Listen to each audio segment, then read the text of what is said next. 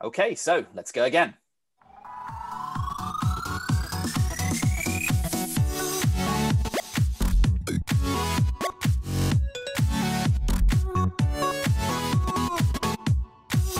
Hello again, and welcome back to the Crash Podcast.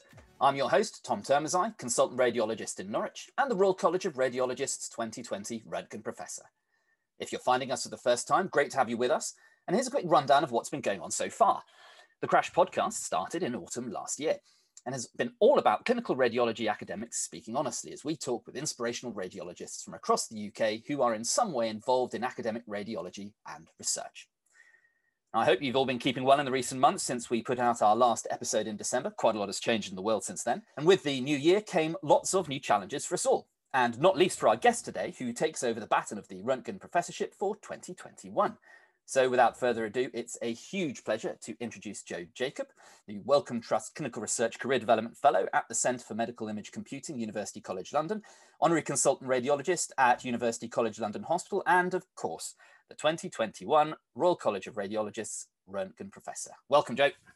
Thank you very much, Tom. That's a bit of a mouthful. It was a long introduction, but worth it, very much worth it. Well, lovely. Thank you very much for inviting me on the podcast. It's a real pleasure to be here. Well, first of all, Joe, massive congratulations on the award. We're going to talk plenty about what you hope to do in the next year in a moment. So why don't you start by giving us a bit of an introduction about yourself, telling us about your background and how you came to be where you are today. Okay. I went to Imperial Medical School and qualified a long time ago. I wasn't really sure what I wanted to do in terms of medicine. So I started off with a surgical rotation, then did a medical rotation, still wasn't sure, worked in A&E for a while, and then basically applied to radiology. And it was a time called MTAS, where the medical training system was changing, and a lot of people were able to apply to radiology straight after their house jobs. And whereas previously you had to have done some SHO years or done your MRCS or your MRCP before you applied, suddenly there was a huge glut of radiologists or prospective radiologists applying to radiology. And I applied that year.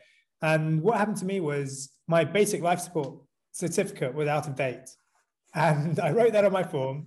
And that was essential criteria to qualify to, be shortlisted for an interview. But I wasn't shortlisted that year. And I suddenly found myself with a year of life before I could apply again, because at that time I knew I wanted to do radiology.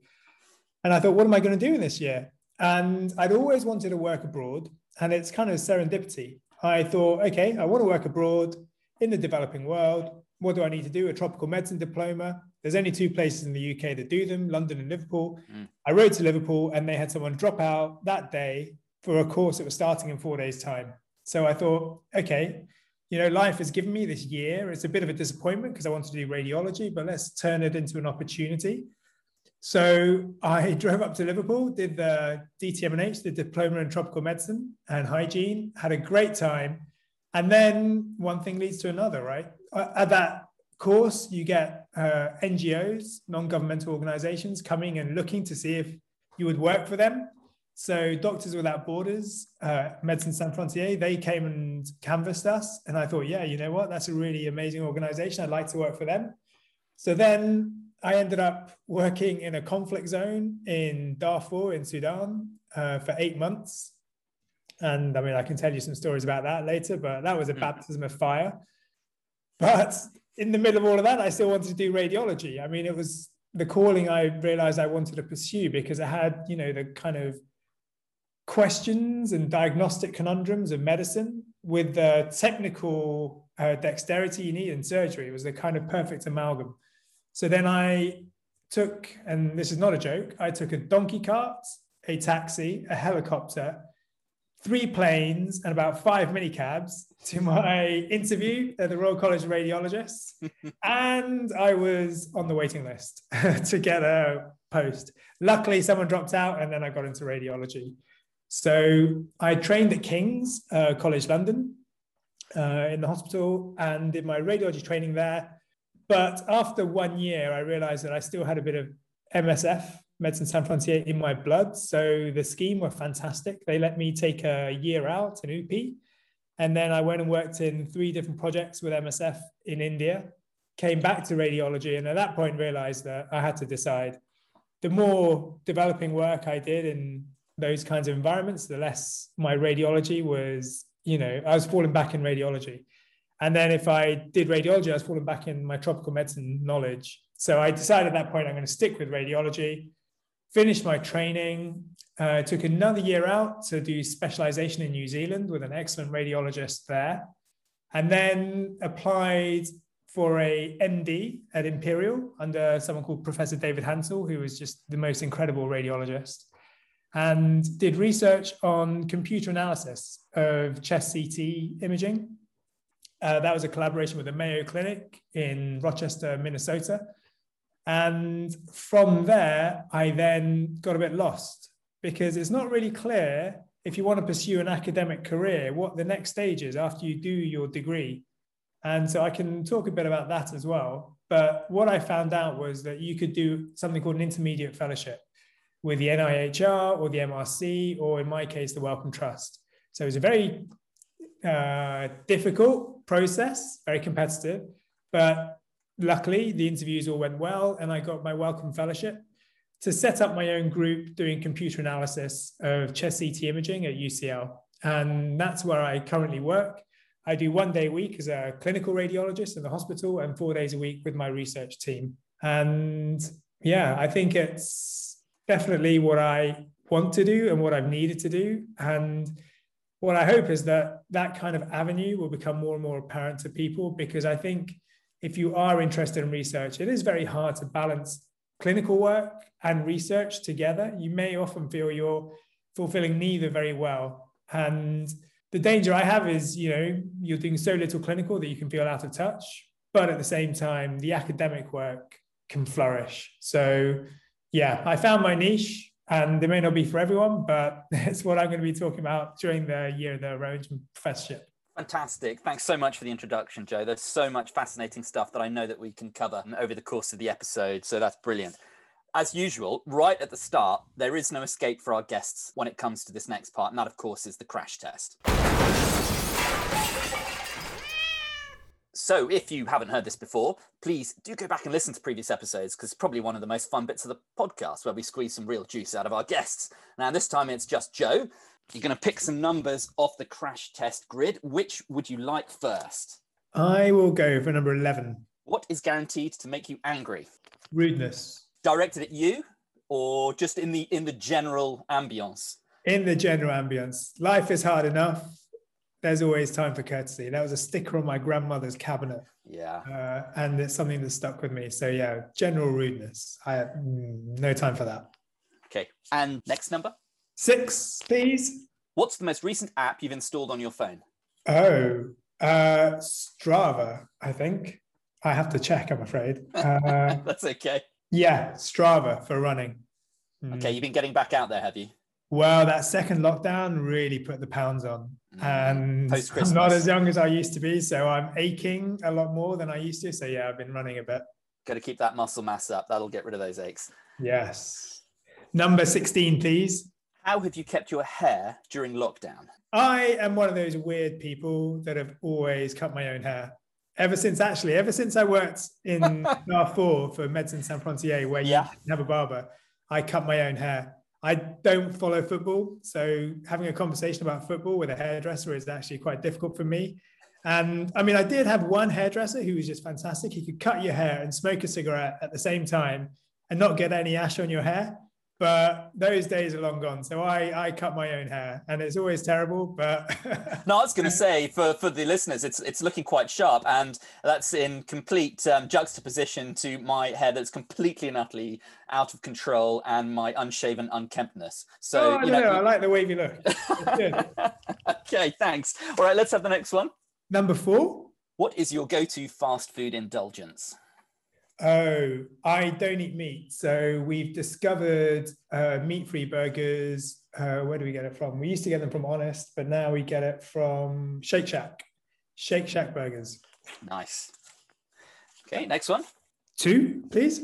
Okay, so this is the one that everyone gets, and you're going to be ranked and judged suitably by this. How many times did you fail your driving test? Oh, never. But I'm a really bad driver.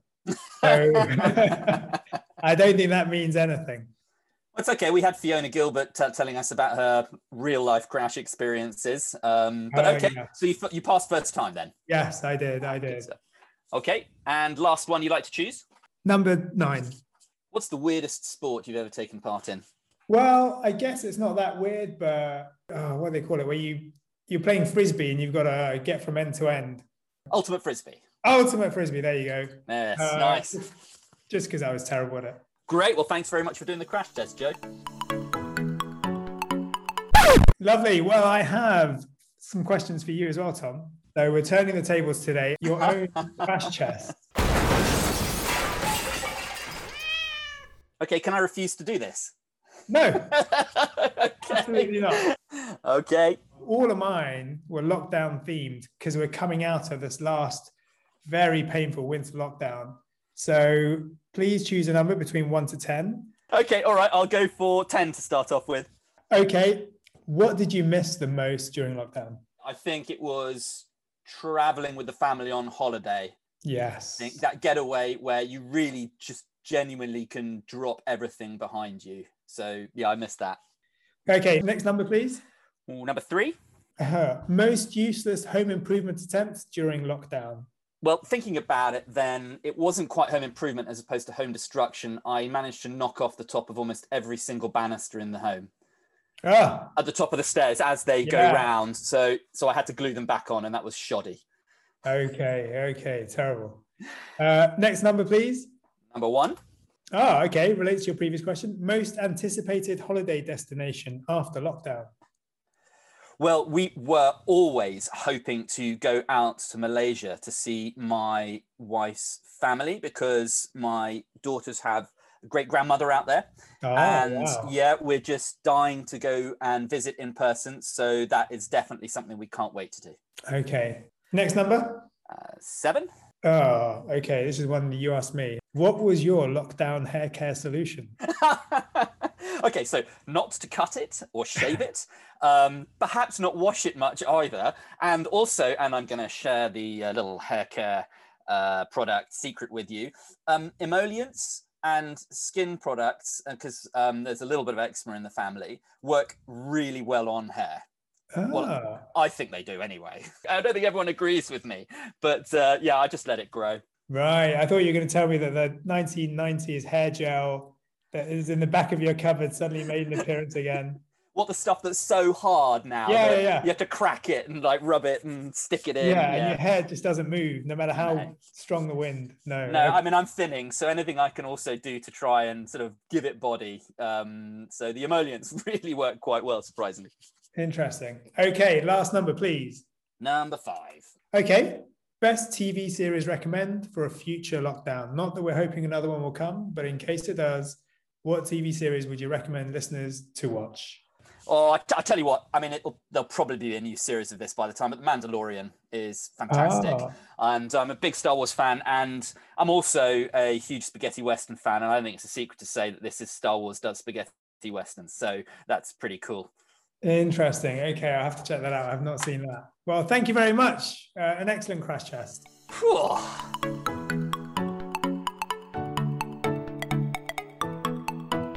Okay, right. Let's turn the tables back. Okay. Let's go back. No, of course not. Let's do this absolutely together because I think we've got so much interesting stuff to talk about. Let's actually, not everyone may know what the Röntgen Professor Award is. So why don't you just give us a quick rundown of what the award entails and what kind of things you might be asked to do? So essentially it's to try and promote research within the radiology trainee community. And what I'll be doing is visiting several sites, up to 5, now virtually. Normally it's an in-person meeting, but because of the way things are, there'll be virtual sessions where I'll be doing a lecture, talking about things of interest to me, which will probably be lung imaging. And then also talking to the trainees about how you can try and get into an academic pathway. And I mean, there are research projects we'll all be doing during our training, but actually going into it a bit deeper, trying to understand the disease and how imaging is now becoming so integral to identifying disease progression in so many different diseases. And then once you finish your radiology training, not letting your academic interest stop, but finding a path whereby you have the time and the freedom to explore questions that you may have. So using my experience in going through these intermediate fellowships, for example, after an MD or a PhD, basically making people aware that these things are open to us. I think in many other specialities in medicine, such as, oncology or hematology, cardiology, it's a given that you'll do a PhD and then you apply to an intermediate fellowship. But yes, it's a bit alien to radiology. So I've been speaking to a lot of radiologists who have approached me saying, how do I get into these schemes? And I've basically been talking them through in one-on-one meetings how we do this, because it's so foreign to us. Yeah. And when I applied, I didn't have a single radiologist be able to tell me what to do. I had to speak to amazing respiratory clinicians and computer scientists who guided me into that process, but no radiologist who had kind of really done it much before and could tell me the pathway. So I hope my experience will be useful to trainees. So, I mean, we're going to be crossing paths, I think, over the next year or two as well through, for example, the academic committee at the Royal College of Radiologists. And part of the challenge that I've taken on in the year beyond my professorship visits and this podcast was to try and look at the structure of training for radiologists and how it ties in with the integrated academic training for ACFs, and why people in radiology aren't necessarily having that opportunity or feeling that they can find the time to fit in what leads up to that high degree training, if that is the path they wish to take. Because just like many other people that we've spoken to and myself, I was doing that higher degree at the end of my training, and we support people, for example, in Norwich to run through the end of their training to do an MD, for example, at the University of East Anglia. So, there's lots to explore. And, I think trying to give trainees a platform in which they can communicate that to you will be really important. So, look, if it's not too much of an obvious question, can I ask why you applied for the Roentgen Professorship? I thought the Roentgen Professorship was just an amazing platform with which to tell people how they could get a pathway into definitive academic work and be leaders in their field. And these intermediate fellowships are really created for that, to create your own research team that can drive novel analysis. And they're not really understood by many people. And I thought visiting these training schemes during the course of the year, I could really explain to people how you can maintain your academic interest in a substantial way as a consultant in the future. Oh, good stuff. Yeah. And in fact, you touched on your own experiences in the introduction. And I think you were funded by the Wellcome Trust, you said. Is that right? Yeah. And what's happening right now is that there seems to be a huge overhaul in how charities and funding agencies across the board are funding these particular follow-on fellowships. So I don't think they exist in the form necessarily that you undertook in the past. So if people are interested, we should direct them to looking out to see what the latest opportunities are, for example, with Wellcome Trust, MRC, NIHR, because it's constantly changing. What do you know of the situation now? Are you aware of what kind of opportunities are available? So for the Wellcome Trust, they've really changed their priorities. They now are very interested in global warming, mental health, and infectious diseases. But having said that, they also have these opportunities for more long-term research fellowships, but they're just being announced now. There was a meeting about it this month, but the details will be on their website, or if you subscribe to their newsletter, you'll get more information about it in due course. But they are starting a new fellowship scheme, which I think is going to give you more freedom to answer these questions you're interested in. There are other opportunities, like if you work in cancer, there's Cancer Research UK, which can, which has their own fellowships. And then there are these other schemes, such as the UK RI Future Leaders Fellowship. Yes, I've noticed those. And I think we should, you have to be slightly savvy. In Norwich, we've really brilliantly, someone in the research and development department has decided to send out a weekly email with the rundown of nearly exhaustive opportunities of gaining funding or fellowships. And I'm very much tickled. I need to get myself in gear on these and explore them. There's lots of opportunity out there right now. And these things are never easy to put together. So you have to, I think, dedicate 6 months of your life to putting together your application, speaking to as many people as you can to refine your ideas, make sure it's all feasible and everything's in place so that your application is as competitive as possible. I think a lot of these funding bodies want to fund people like us because they understand the value of imaging, and they're not many of us. So they're kind of trying to promote us in that field. But if we don't apply, then we're never going to get them. So I think it's being made aware of them, just like your organization are, which I think is fantastic. As I mentioned before, part of it is the journey of helping people get to the stage where they're ready to apply. And just touching on what you said about taking 6 months, I remember someone telling me in a similar situation that you probably have to give 1 day a week, a year exclusively just to an application. What would you think about that? Does that seem about right? It all depends on your life circumstance, I think, and whether you can commit that much time to it. The forms are actually not as arduous as you would imagine. What's actually harder is getting your idea together and having enough people kind of critique it, break it down, so that you're really refined in what you're asking. And you also need to be competitive. I mean, for all these fellowships, the things they ask are the person, the project, and the place. So you have to be with a reputable institution. Your project has to be worthwhile and potentially, changing how we do medicine. And then they look at you as a person. So you also have to have that track record yourself. And that is what the initial degree, the PhD, the MD, and the papers that follow up from that should be kind of getting you to.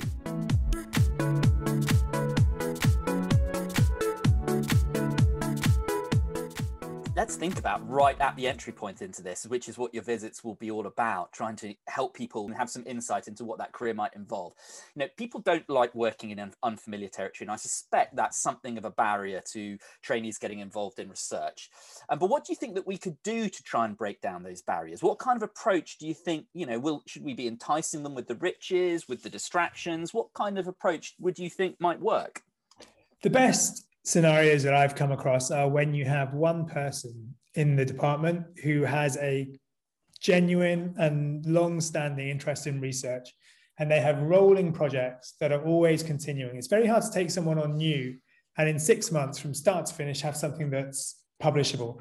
And the trouble is, a lot of people come to their training supervisor saying, I've got to apply for a job in a few months' time. Is there anything I can do for my CV? Unfortunately, these research projects are never that quick. They can take a year or two. So if you have someone in your department who is interested in research and has rolling projects that you can drop off on and start up when someone above you leaves, you're definitely going to get continued outputs. And yes, because you're going to be involved with the output of that project, even though you've played an integral but not complete part in it. And then you also may well be involved in output that comes on from that. So I think people should be aware that it doesn't have to be a start to finish involvement. That's unachievable often, I think, in the timescales that are available to trainees. I mean, I found that when you're developing a fellowship application, you need a concentrated period of time to really meet all these people and get things together.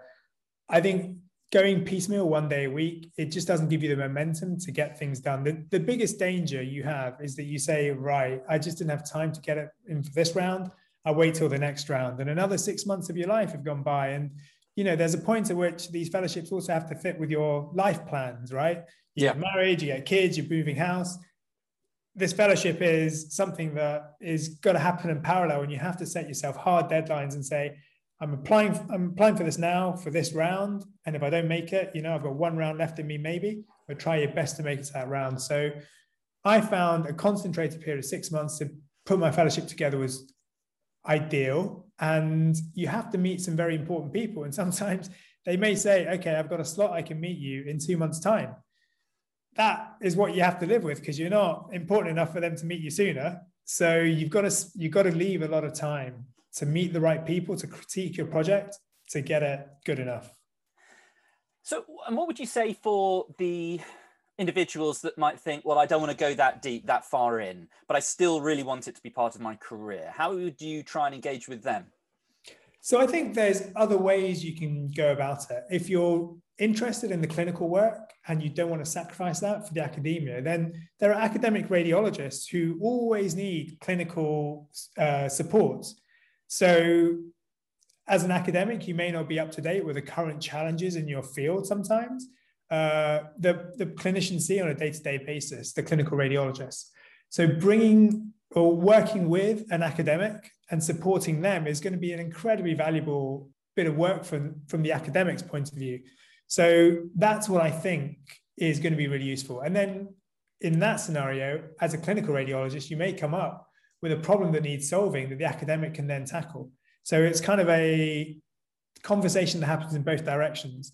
The academic will get support from the clinician, but the clinician can also drive some of the questions the academic may want to address. So have you, to this point, got trainees involved with your research, and what kind of things have they done? And you've hinted at the kind of getting in on the rolling projects, but what experiences and kind of opportunities have you been involved with for trainees so far? So there are two kind of streams. One is for people that are medical students, and I think UCL has been really good at that. They've now introduced a BSc, an integrated BSc that involves computer programming to kind of develop, I think, the future kind of radiologist who's familiar with computer analysis of imaging. So you learn how to code, and then you take on a project during your summer term. And so we've had quite a few medical students come through that, most of whom want to become radiologists, which is nice to see. Yeah. And they've done some really interesting work. The other side of the coin is having radiology trainees look at work on some of our projects. And my work is, like I said before, computer analysis of lung CT imaging. So we sometimes need radiologists to score CTs and tell us how much damage there is so that we can train our computer models or compare our computer models to the radiologist score. And that's been invaluable for us. And, there have been some very good publications from trainees at UCL that we've been able to get through doing that kind of work. The other side of what we're trying to do is, it's newer, but I think going to be really, really important. And that is that when you get a computer to analyze a CT scan, it can identify features that you didn't know when you looked at the CT visually were important. And then those features can be very strongly predictive of disease progression or mortality. The trouble is those computer tools are only available to very few people, right? As your average radiologist, you're never going to be able to get that computer analysis done on your own patients. So what we're trying to do now is identify these computer-derived features and teach them or get a visual correlate for those features so that anyone can interpret that CT visually and take those computer-learned features and get scores on those CTs. And an example of this is in fibrosing lung disease. The terms we use to describe a CT with fibrosing lung disease haven't changed for about 20 years, right? We still talk about honeycombing, reticulation, ground glass attenuation, traction bronchiectasis. But these were described on very old-fashioned CTs, interspace slices on very poor quality scanners. Now we've got volumetric imaging, and we may be able to identify three-dimensional features or features in much more detail that we weren't aware were important.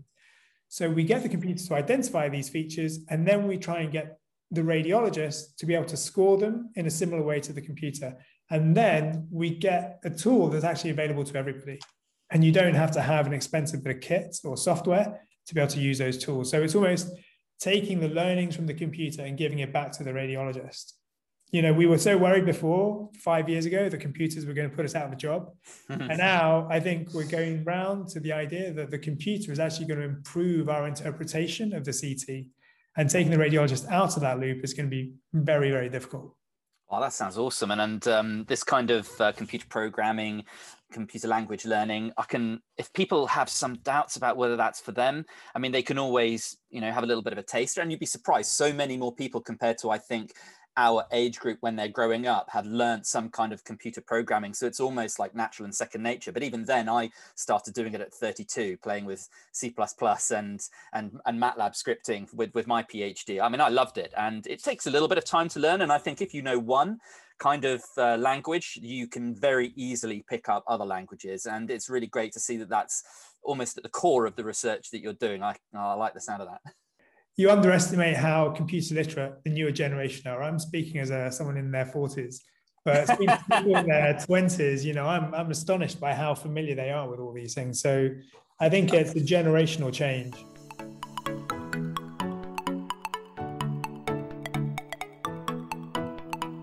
Well, you've already given us a little hint about the real fundamental basis of the research that you do, but why don't you tell us what's happening right now?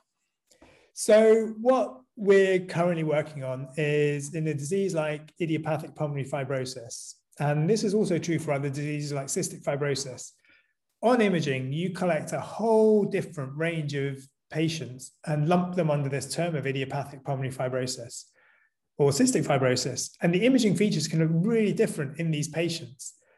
And what we're trying to do is see if you can identify unique imaging phenotypes where a certain imaging type has a different disease progression or outcome to a different imaging type. So see if the imaging itself can drive your characterization of different subgroups within IPF or cystic fibrosis. I think this is going to become more and more important because when we look at these patients and try and identify if their disease is getting worse, we use lung function tests. But those lung function tests may be useful in a subset of those patients and not useful in other groups. And yet we tar them all with the same brush. We expect the same pattern of disease progression in all these patients. So we're kind of disenfranchising patients in whom that pattern of disease progression doesn't exist. So, and to put it simply, we're just identifying subtypes of these diseases that we group together under these terms of idiopathic pulmonary fibrosis. I mean, it means you don't know what's caused that pulmonary fibrosis fundamentally, or cystic fibrosis. And the other bit of work we're doing is trying to identify early features of those diseases. So idiopathic pulmonary fibrosis is a disease that happens in older patients, mostly men, mostly smokers. And of course, now in the UK, lung cancer screening has taken on massively. So older patients who are smokers are being scanned routinely to look for lung cancer. And only 2% of those patients will have lung cancer. The other 98% have got other diseases caused by smoking that they may be, suffering from or dying with. And so there is the opportunity there, given the scale of lung cancer screening, to look for early features of fibrosis, because even after 20 years of research, we still don't know what early fibrosis looks like on a CT scan. So there is the opportunity to give people like a lung and heart health check as part of lung cancer screening, which could also prove that lung cancer screening is feasible, because it's not just about lung cancer. It can give you cardiac information, lung damage information. So it's to look into those. And there's a big study we're running at UCL called the SUMMIT study, which is scanning 13,000 patients every year for 3 years to look for lung cancer. And we're analyzing all those CT scans for things like bronchiectasis, emphysema extents, early lung fibrosis, cardiac damage, giving them an MOT of their lungs, basically.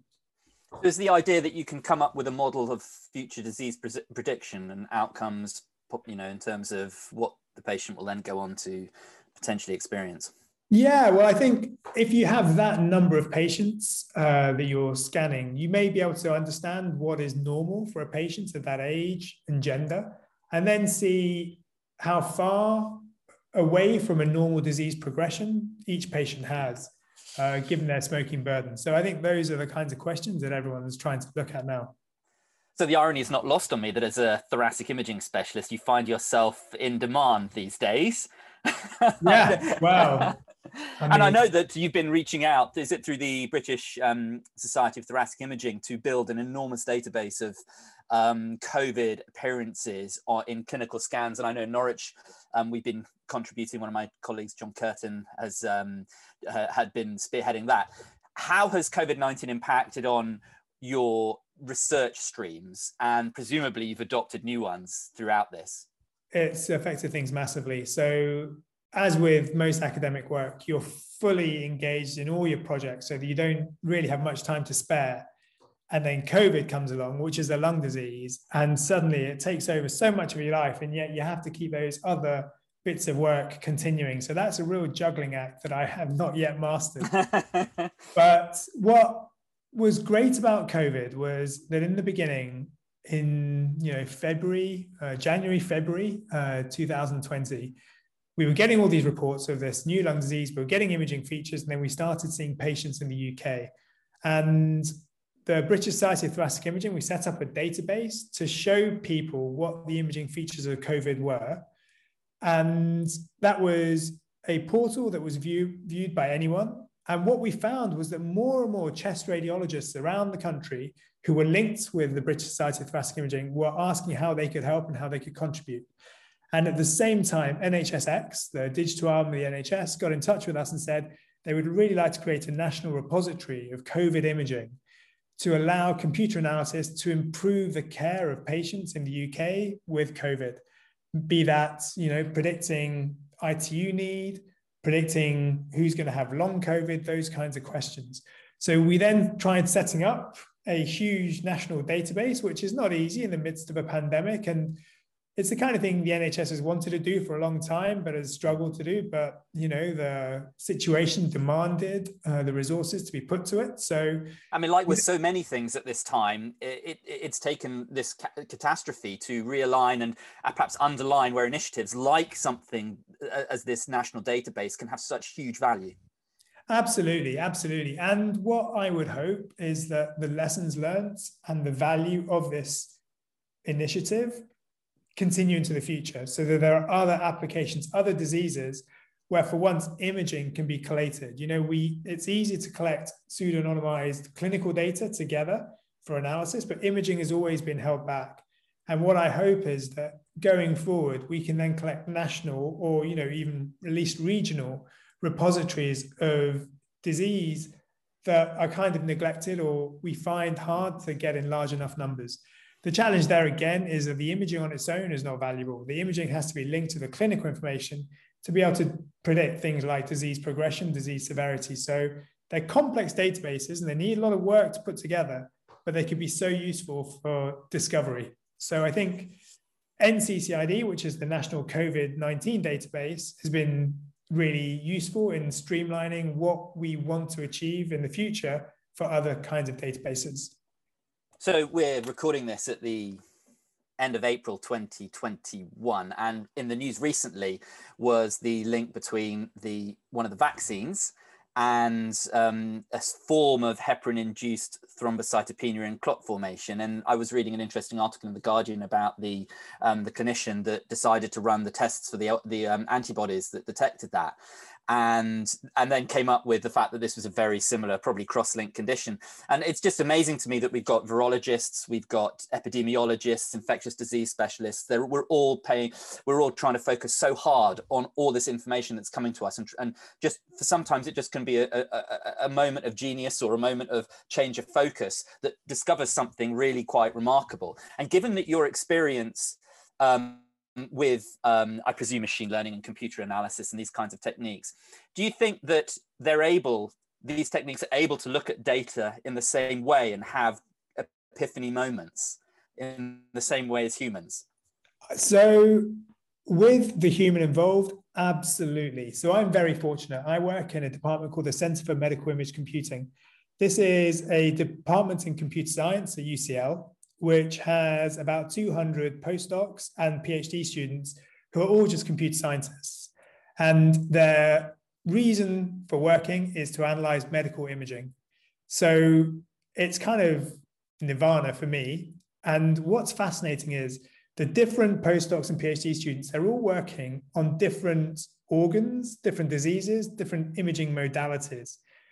And what you realize is, as a clinician, we become very, very focused in our view. So when I look at a CT scan, all I'm interested in is lung disease. I don't even look at the heart, which is in the center of that CT. I don't interpret the heart. You're going to get in trouble if you do that. You're not talking about clinical reporting, though, are you? No, I'm saying in a patient who's had a high-res CT, there is valuable information in that CT that's related to the heart. I don't know how to interpret that, really. I look at the lungs. And similarly with respiratory clinicians, they're interested in the lungs. They're not interested in the heart side.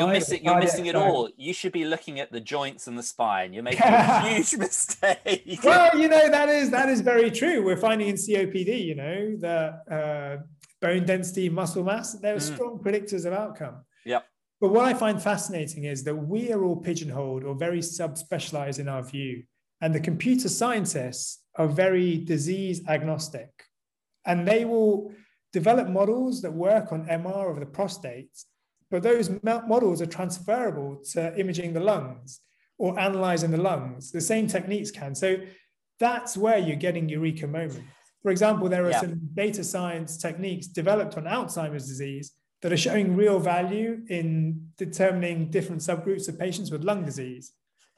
I think it's amazing how some of these analysis technologies are so robust in different environments, and we must come up with ways, as you say, of re-implementing and not reinventing these kinds of approaches to imaging analysis, because there's so much good stuff out there. Absolutely, absolutely. And it means that you think of the disease in a different way. It gives you the opportunity maybe to find those eureka moments, because your way of analyzing that data suddenly changes because it's been applied to a completely different disease with a different imaging modality. You're learning a lot more. And we can sometimes be in danger of being stuck in our own little thoughts that we've been trained to think of and not think in new directions.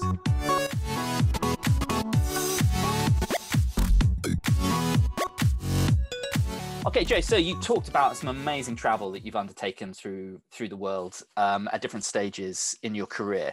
One thing I was really interested about was that I assume that these projects through Médecins Sans Frontières, and also when you had out of programming experience in India at the start of your training, they weren't imaging related projects, were they? Could you tell us a little bit more about them? Yeah, I can tell you them. I mean, that was the first project in Darfur in Sudan. I mean, it was a real baptism of fire. The first day I was there, you basically have a week handover. They're called missions. You have a week handover at the start of your mission. So there was a German doctor called Nick who I was taking over from, and he showed me around the hospital. And then we went outside the hospital for a chat, and there were these trees outside the hospital. The hospital's on a corner. And there are these two women that used to make tea and serve it to all these old men who used to sit outside on these little stools in the open air. And we sat with them and we were just drinking some tea. And what we saw, and I'll describe this to you, and maybe that gives you an indication of what that place was like. The hospital was on a corner. There were lots of soldiers on a truck driving like maniacs. There were about a truck is more like a pickup truck with the back cut off, right? So there's about 20 soldiers all kind of holding onto the doors, standing on the back. The two soldiers standing on the side, holding on to the driver's and the passenger seat's doors, had rocket-propelled grenades over their shoulders. And in the town, they often drove like crazy. So a lot of them would be injured in road traffic accidents, let alone fighting. And they're driving down the path, and then we're in the at the corner of the hospital, and we can see on the other path this donkey cart coming. And there's going to be an accident. We can see it. So me and Nick jump up, try and tell these soldiers to stop because they can't see the donkey cart coming, but they don't stop. And then at the last minute, they see the donkey cart, they brake, everyone goes flying off the truck. Me and Nick hit the ground with our hands over our heads because we're waiting for these rocket-propelled grenades to go off. After a few seconds, there's nothing. So we slowly get up, look around. The soldiers are laughing, dusting themselves off, getting back onto their truck. We are breathing, like hyperventilating. We get back onto our stools, look around. And the old men that are there every day drinking tea haven't moved. They just sat there watching the whole thing, looked at us and just shook their heads and said, Khawajas, which means like foreigners. And to them, this was just a normal occurrence. And it was that point that I just thought, oh my God, where am I? This is something completely unfamiliar to me. And I mean, it was incredible. So Nick, he was supposed to leave and he couldn't because the helicopter, that was the only way you could get to that place. The helicopter couldn't land. So he was there a few more days. Finally, he left. The day he left, we then had the gunshot wound patients coming from local fighting. And we have 59 gunshot wound patients come in over the course of 3 days, all at night. So the first night, we went to the hospital, there's no electricity. We're trying to triage patients with head torches.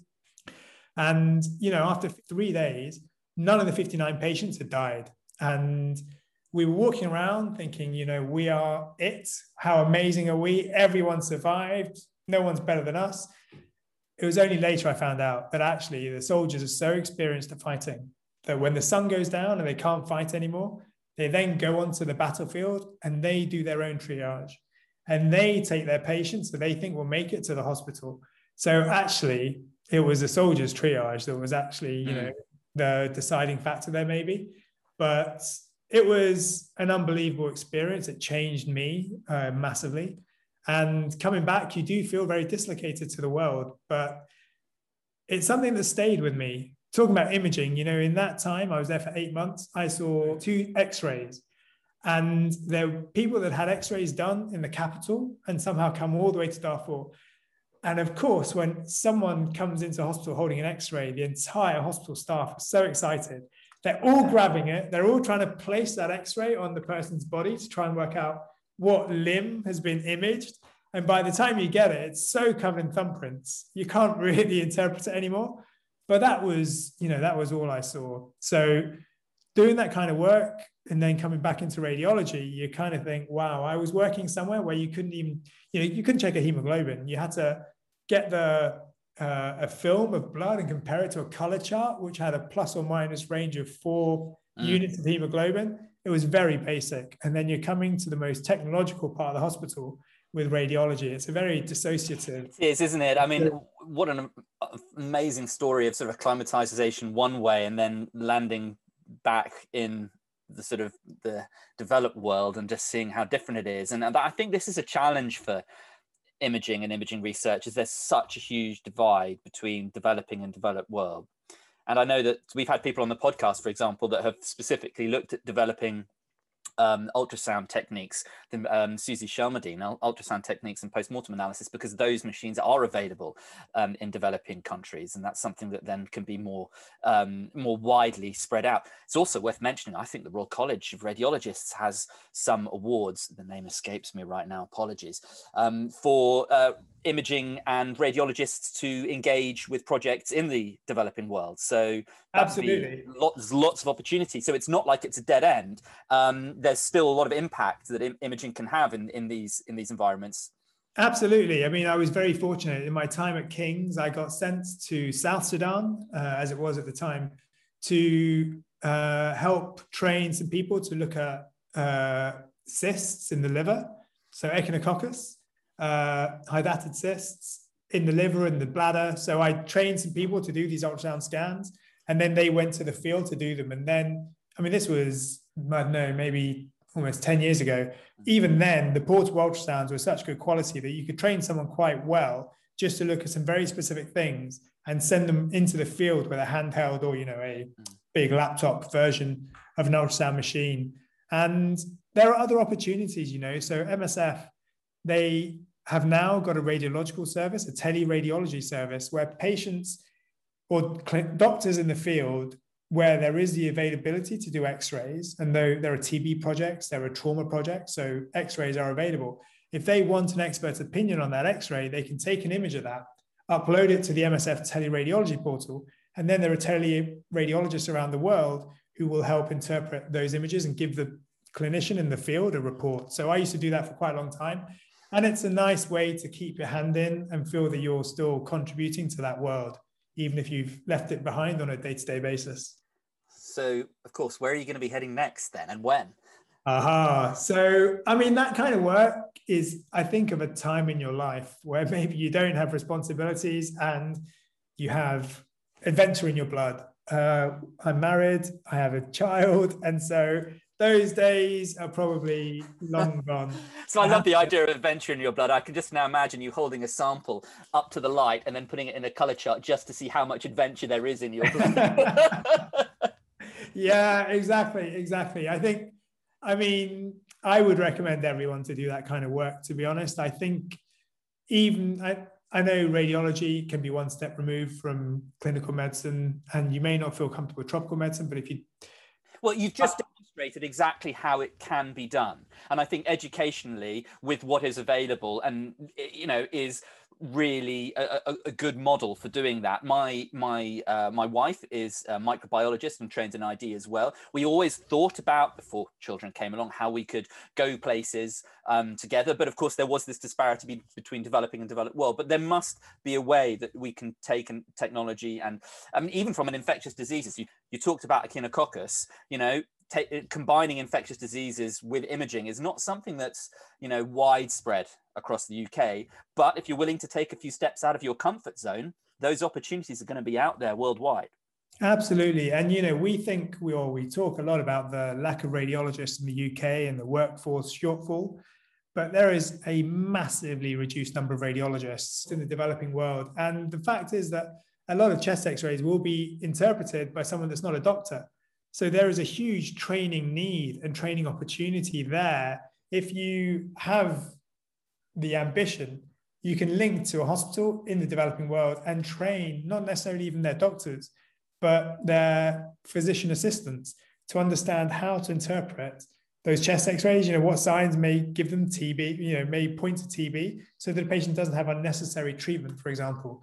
So there is a massive need, and it doesn't have to be something novel. It can just be teaching the fundamentals to people, which has much more value in a way because they're using it every day at scale. So I think there is a massive, massive role to play that's probably underplayed by us in promoting radiology in that kind of environment. You've already touched a little bit on where you are in life and the fact that, it's hard to perhaps send yourself away for 6 months at a time. But so how do you then think about balancing your personal academic life? So I think it is very difficult. I think that's one of the big drawbacks of academia. There is a huge pressure to produce because you're constantly looking for your next fellowship or a final post or improving the quality of your papers. So research never stops. A clinical job is 9 to 5, and then potentially you could switch off. I think the danger with academia is that there is no end in sight. So you have to be very strict. And over time, I've become stricter. So the weekends are kind of now sacred in a way. They're not work free, but the work happens at a time where no one else needs you almost. And then you have to be very organized during the week. But having said that, I was trying to be as organized as that. And then COVID came, and then that just changes everything, right? And working from home, which is what I do for a lot of my academic work, also blurs those boundaries. So I think I'm not a very good person to speak to the separation of work and social life, but I think it is incredibly important.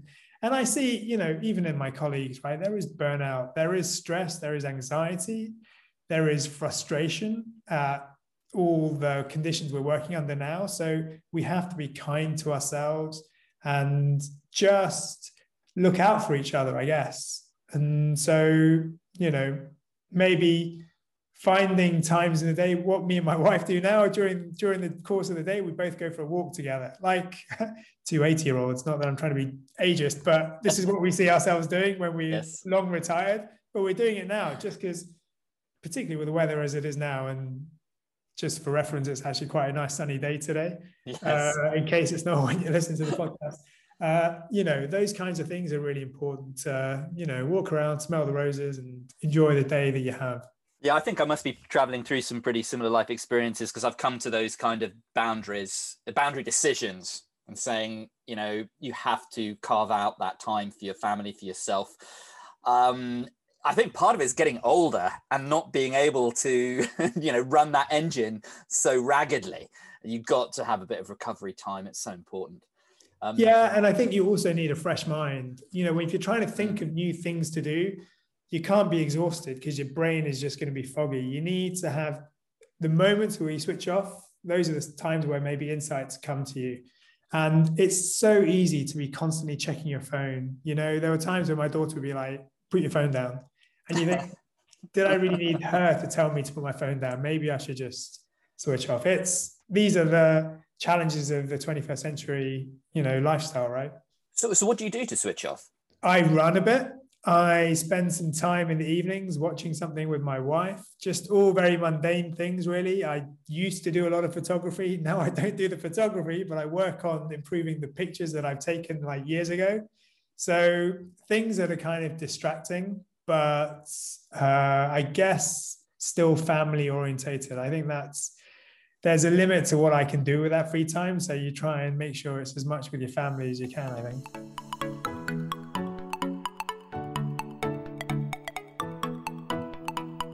So looking back 10 years, how is your current situation different to what you imagined back then? Right. So we're talking 2011. I think I just come back from my year in India, and I was getting back into radiology. I knew I wanted to be an academic, but it was almost like you just couldn't see the path. And so there was a lot of frustration there in knowing from a career point of view what I wanted to head off in. I also probably wasn't clear that I wanted to be a chest radiologist at that point, but it's just weird how life points you in these directions. You think you have such control over your life, but it's sometimes the little coincidence moments that determine such important things. I had a consultant at King's who every year said to me, "You're going to be a chest radiologist. You're going to be a chest radiologist." And after 4 years, I had to decide, and all I had in his head was, "You're going to be a chest radiologist." So I did chest radiology. Well, that worked. Well, it changed everything. I mean, but we think we control everything. Actually, life controls us, I think, a lot. So 10 years ago, I was probably, from a career point of view, quite frustrated and a bit torn between what I want to do with MSF and what I wanted to do in the UK. So I think I'm in a much happier place and much more stable. And yeah, I don't know. It all worked out, I think, for the end. I think it always does work out in the end. To the trainees who may be frustrated, don't get too stressed. These things work out as they should. I think your career will follow the path it's supposed to take, and you can see the good sides in every outcome you end up with. All right, then let's fast forward to 10 years' time. Oh, that's harder. So yeah, it's different, isn't it? Because looking back, you can say, "Oh, it'll be all right, it'll be fine," and then you'll be sitting there sweating and say, "Oh no, I really need this grant, or I really need that position." Yeah, this is hypocrisy in action. Yeah, absolutely. Again, thinking that it'll all work out. What I would see in 10 years' time is that I have an academic group at UCL that are dedicated to analyzing lung CT imaging, and we're then doing multi-morbidity work and getting a constant stream of radiology trainees coming to us for a year, embedding our knowledge with them so that they can then set up their own groups. I think it's having that mentorship, which is difficult these days because everyone's so busy, but having that mentorship for research, which means that they'll always be linked to you. So they can always come to you for support, yet they can also have their own independent interests. And from a career point of view, it will be as an academic institutional lead, running my own programs, looking at different types of lung disease and increasing our collaborations around the world. You know, I work with 10 different countries in the world at the moment. It's getting more of those people involved, or more people involved in that kind of work, so that the data sets are more generalizable and our insights are more robust. I think that's how I'd like to see things. How awesome that would also be able to try and combine something like, you know, with that passion of travel that you've had, with a stream for research education in lung disease for the developing world, and having streams of people coming through your centre, something like that as well as a sort of Wellcome Trust funded parallel stream. Yeah, so I think this is, again, something that needs to be done, finding the funding streams to allow these things to happen, even if it's PhD students funded within the UK that are radiologists, or even one better, getting people from abroad coming to you for a year where you can offer them maybe the funding or the security of a job, and getting their insights. Because I think the more people we have working together, the more valuable the work. Well, look, you've almost managed to convince me to be a chest radiologist. Oh. Yeah, it's great. It's been really fantastic to talk to you, Joe. So that's all we do have time for this special episode. It's been a real pleasure.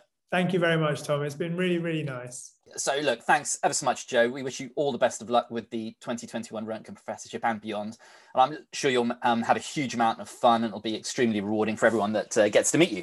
As we wrap up, huge thanks, as always, go out to Charlotte McKeown at the Royal College of Radiologists events team and at the college itself for supporting this podcast. And of course, thanks to Sue Mercer for her invaluable sound editing. As usual, show notes will be available at the RCR website, and if you have any questions about what we have discussed today or any other matters related to academic radiology, then you can email them to conf@rcr.ac.uk. That's conf@rcr.ac.uk. As always, don't forget about Radiant, the radiology academic network for trainees, which continues to go from strength to strength, and you can check them out at www.radiantuk.com and get your training scheme involved. If you've enjoyed your crash experience, tell your friends and colleagues, give us a thumbs up and subscribe. I've been your host, Tom Termazai. Until next time, stay safe.